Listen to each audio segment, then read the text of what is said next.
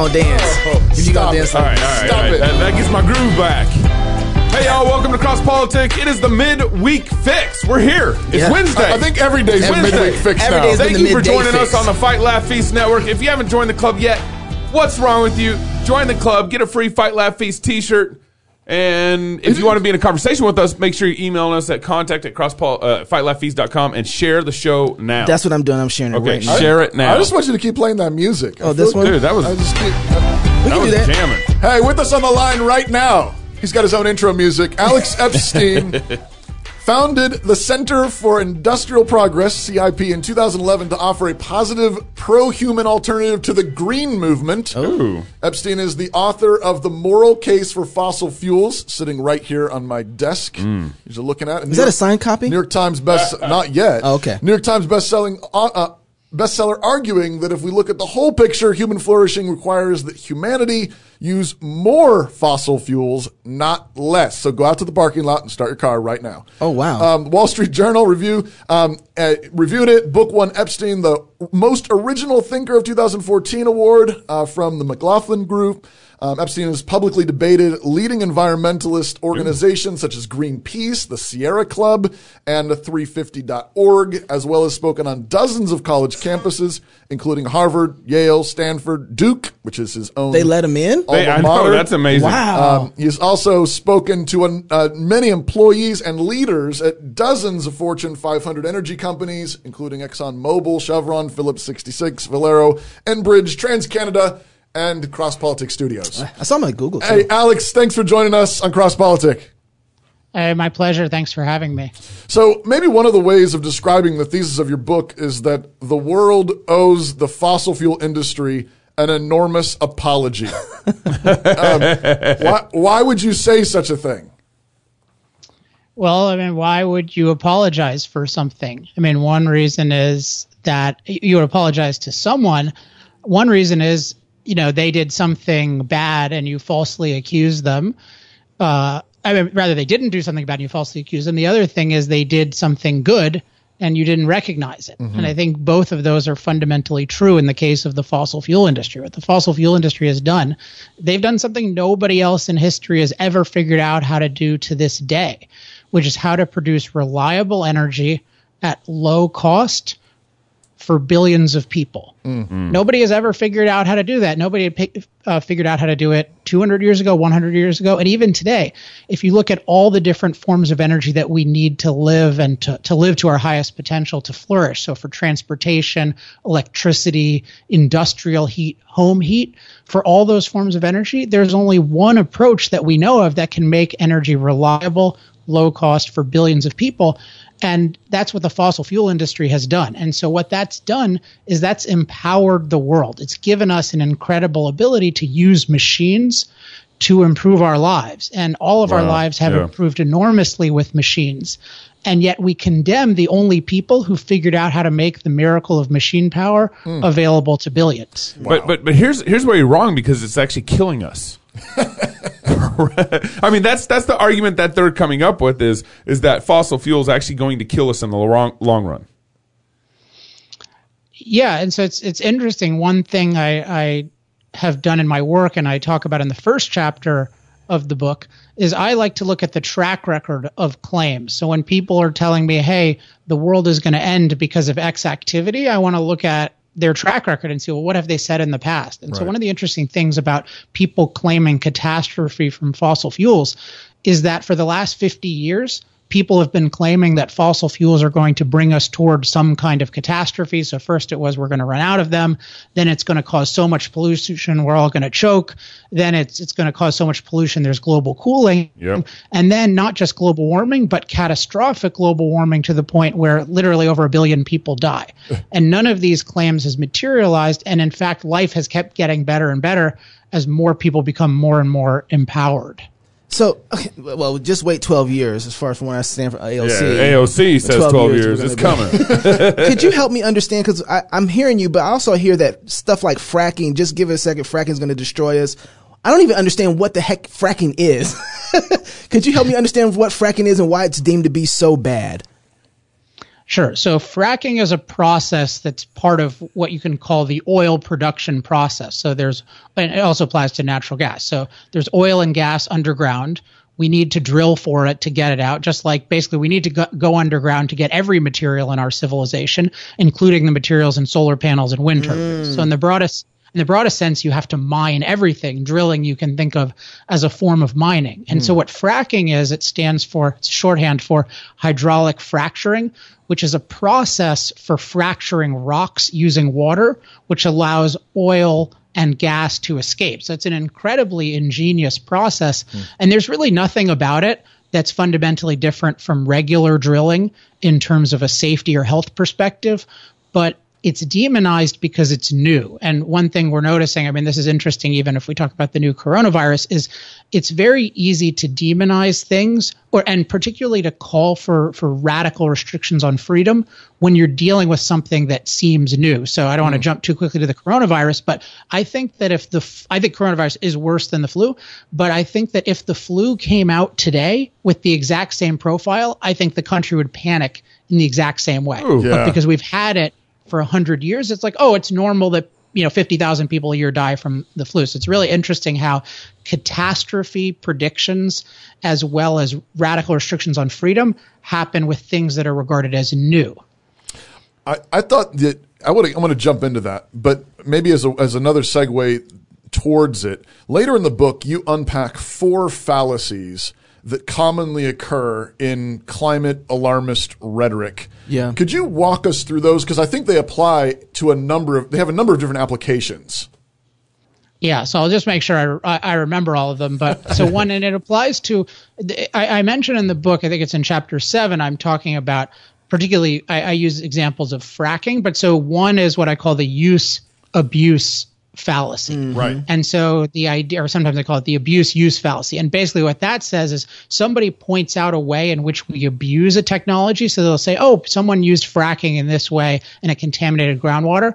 And they say, therefore, we have no right to use it. But you could say that about anything, right? Any technology can be abused. Right. That doesn't mean it shouldn't be used. So that's a very common thing. Another fallacy is the I forget what I call it in the book, but it's basically the natural fallacy, which is the idea that if things are natural, they're considered good, and if they're unnatural, they're considered bad. So people will say something like, with nuclear energy, they'll say, oh, it's unnatural to split the atom. Right. Even though the way we split the atom for nuclear energy is very, very safe, people assume, oh, if it's natural, it's safe, and if it's unnatural, it's dangerous, whereas there are many, many natural things that are incredibly dangerous. And in fact, natural life is incredibly dangerous. It doesn't give us clean water, doesn't give us sanitation, gives us a lot of climate danger that we have no means of handling without advanced technology and industry. So those are a couple of them. I don't know if there are any others. The no threshold fallacy? Oh, the no threshold one, yeah. So that's a very important one. And that also just applied to nuclear energy.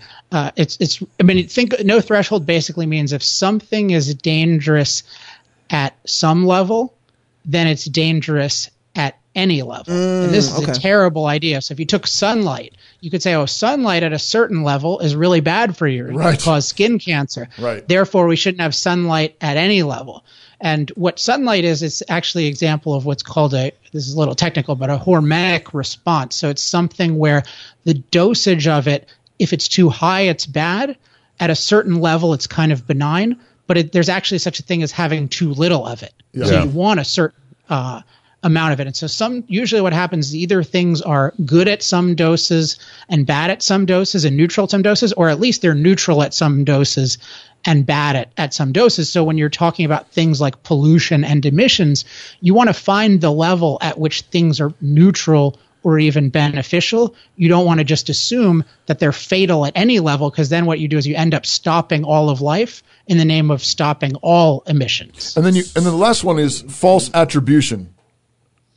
Yeah, so false attribution is basically you attribute a certain effect to the wrong cause. So if you take fracking, what you find happened a lot is people said, oh my gosh, there's natural gas in my groundwater. Yeah. That must be the fault of fracking. And yet natural gas is very, very commonly occurs in groundwater. Something like 20% of groundwater is generally considered contaminated by the U.S. government, the U.S. Geological Survey.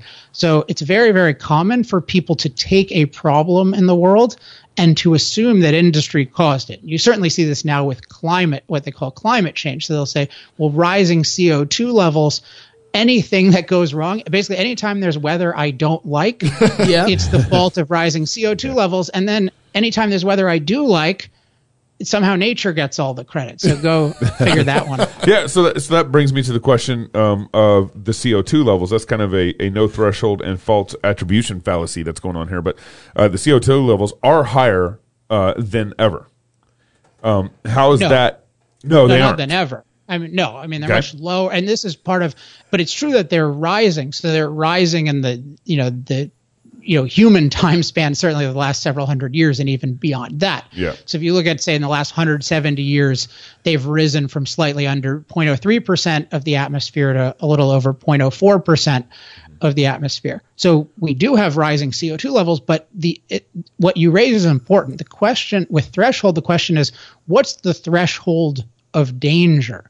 So it doesn't mean that because it rises that it's necessarily worse, and it certainly doesn't mean that it's catastrophic. And one reason I protested against the idea that it's higher than it's ever been is part of how we can determine the safe threshold is to look at the history of the planet. And so if we have periods in the planet's history where the levels were 15 times higher than they are today, and temperatures were in fact 25 degrees Fahrenheit warmer, and this was true for many of the most flourishing periods of life on the planet. If that's true, then we have every reason to think that increasing it a little bit is not going to hurt much, and it might even help in terms of warmth and plant growth. But it's crazy to think, the Earth won't function if we go from 1/15 of the historical high even to 1/5 of the historical high. And we have no idea how to get to the historical high, even if we wanted to. Yeah. So let me push that a little further. A lot of the scare charts that you see out there have the CO2 atmospheric CO2 level graph, and you see basically kind of the hockey stick of the CO2 atmospheric CO2 levels going up since 1900s, but even more the hockey stick gets more sharp as it goes up. Yeah, the blade. Yep, that's right. How do you respond to that? Earlier you were talking about how CO2 levels 0.03, 0.04, but then this chart is obviously measuring something differently than the way you're talking about it. Well, no, it can still be. It can still be measuring CO2 levels, because if you just had the bottom of the graph at 0.03% of the atmosphere, and then you'll see it going 0.03, and then it starts to go up like that. So now it also could be talking about temperature, which they would have to be really distorting things a lot more to look at it that way. But the interesting thing, which I have a graph of this, I think it's in chapter 3 of the book. I use it a lot in my presentations now. So if people look up like Alex Epstein Google, you can see on YouTube. Okay. What's really interesting is that the hockey stick that's interesting is not so much rising CO2 levels by itself, but it's that rising CO2 levels correlate very strongly with hockey sticks of, if you look at life expectancy. So life expectancy was flat, and then it jumps up. And income level, so how many resources we have, it's flat, then it jumps up. And number of people the planet has, flat, and then jumps up. So I haven't seen that income jump in my life. All right. Well, if you look at the average person around the world, and that's part of the story that's not being told, is how much. Now, I think there are reasons why we would want what we could do differently in the U.S. to have even more of an income jump, but the story around the world is just incredible in terms of poverty. Just one quick stat is that when I was born in 1980, 42% of the world lived on less than $2 a day. Now it's less than 10%, less than 40 years later. So life has been becoming so much better. So what people should really be looking at is, why is this planet becoming so much of a better place to live?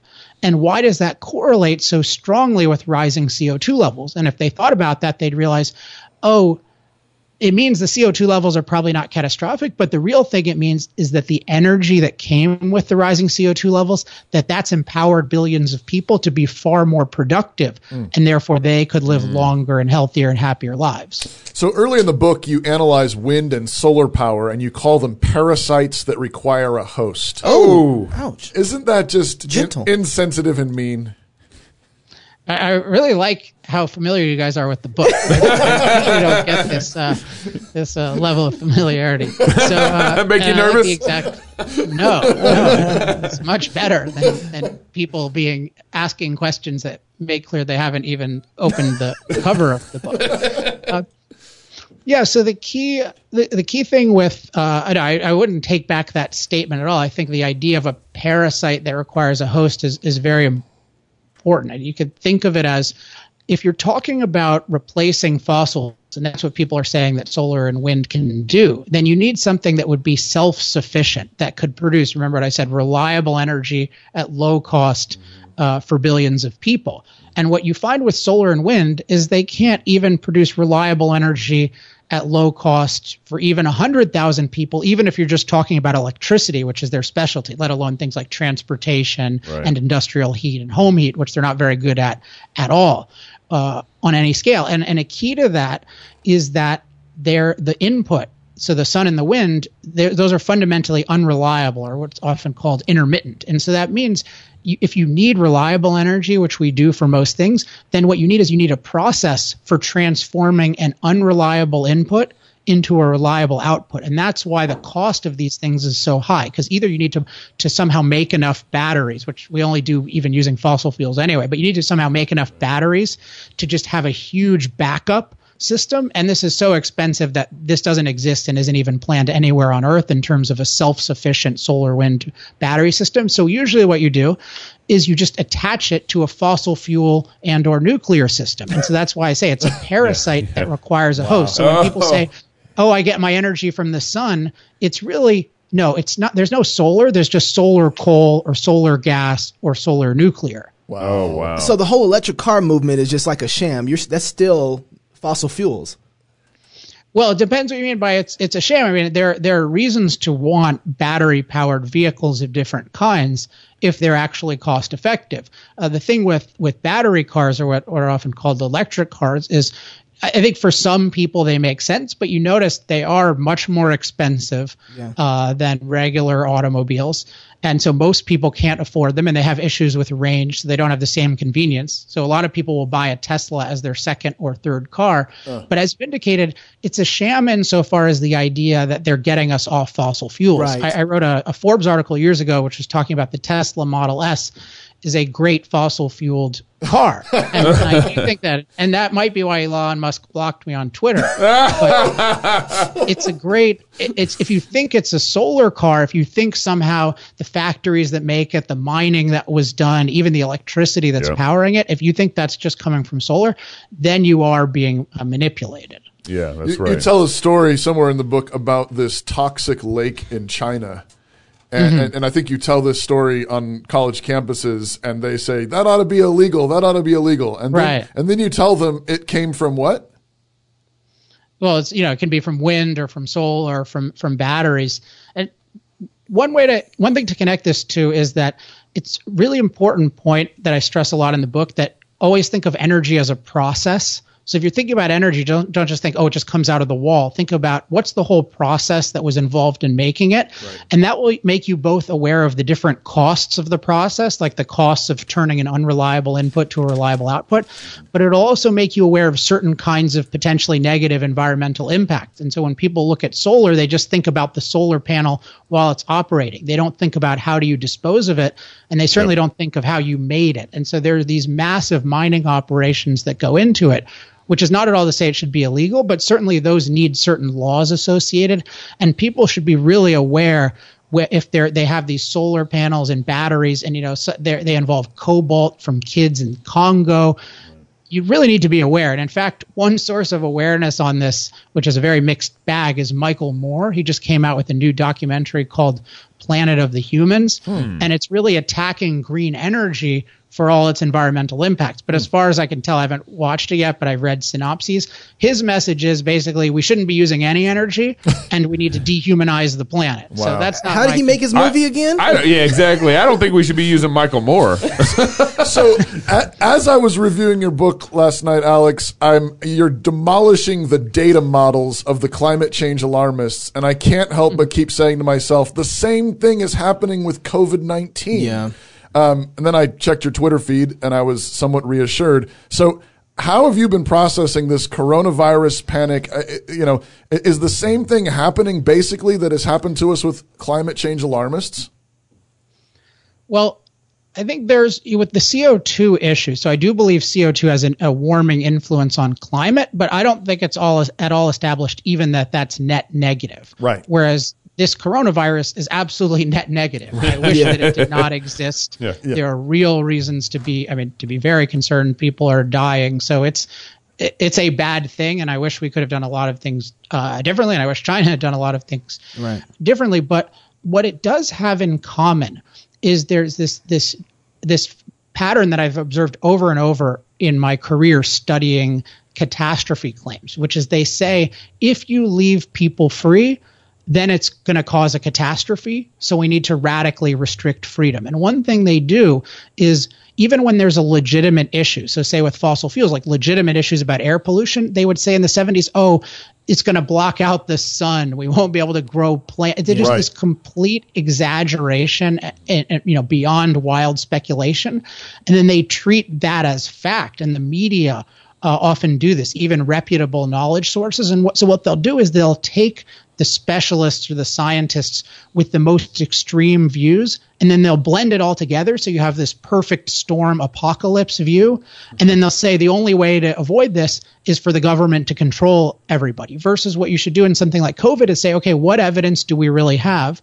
And the main focus should be, let's communicate that to people so they can make intelligent decisions. And then I think in terms of a free society, the real role of a government in something like this is the government's role is to basically prosecute people who are violating other people's rights. So the government needs to develop the ability to test people so it can identify, here are people actually spreading this disease without other people's knowledge, and let's isolate them. So this is what I would call selective isolation.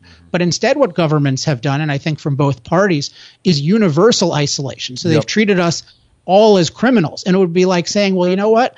It's possible. We know that some people are going to be murderers. Right. And so therefore we're going to have indefinite curfew to prevent all these potential murders. You're not allowed to do that. Right. You need specific evidence that people are violating others' rights. And if the government had stuck to that, then it would have got much better at testing. It would have isolated a lot of individuals, for the amount of time necessary, just a couple weeks, and it would have left us free to develop much better tests and treatments and to make rational decisions for our lives that weighed all the risks, instead of imprisoning us and saying it's for our own good. You sound Presbyterian. Well, I'm not. It's honorary Presbyterian. So do you think, now that all the data is coming in and demonstrating to us that it's not it's not the bubonic plague, it's not as bad as these models initially were claiming, do you think that they'll learn some humility and maybe they won't say these crazy things anymore?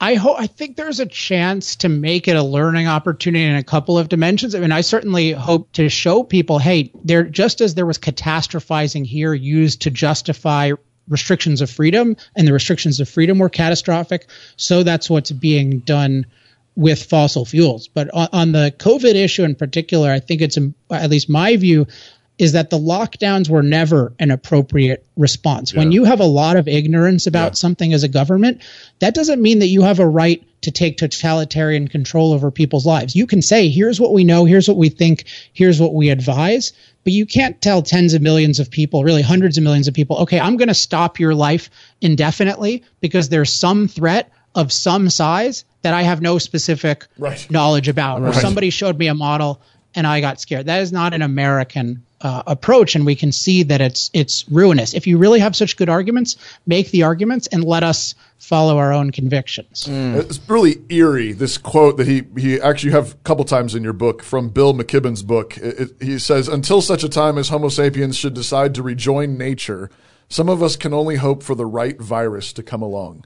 Ooh, that's a little prophetic Yeah, there. so that's not from Bill McKibben, although I do not have a high regard for him as a human being. That's not his quote. I think he does really believe that, but that's Okay. not, it's a quote from somebody reviewing his book. But Got it. you'll hear that sentiment a lot, and particularly because we're recording on Earth Day, there's this idea that, well, the Earth needs less of us. And one of the themes in my book is that it's when we're talking about right and wrong, we need to be really clear on what's our standard of measuring or evaluating right and wrong. Yes. And my standard is what I call human flourishing. So I regard the Earth as a better place if it's a better place for human beings to live. And if you measure Earth by that standard, Earth has gotten a lot better over the last 200 years. It's a much more nourishing place, a much safer place, a much more opportunity-filled place than it was 200 years ago or 100 years ago or even 50 years ago.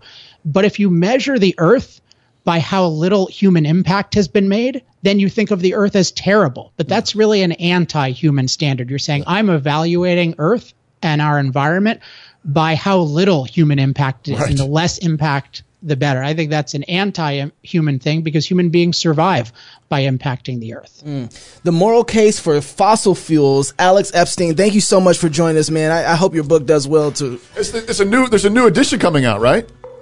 Yeah, still finishing it up. So I hope that people still get the old one and get the new one. Yeah, but in 2021, there will be a new moral case for fossil fuels. Alex, thank you for coming on Cross Politic. If you're single, get married. If you're married, have kids. And if you have kids, go baptize them. That's Until right. tomorrow, love God with all your heart, soul, mind, and strength. Love your neighbor as yourself. Go fight, laugh, and feast. This is Cross Politic.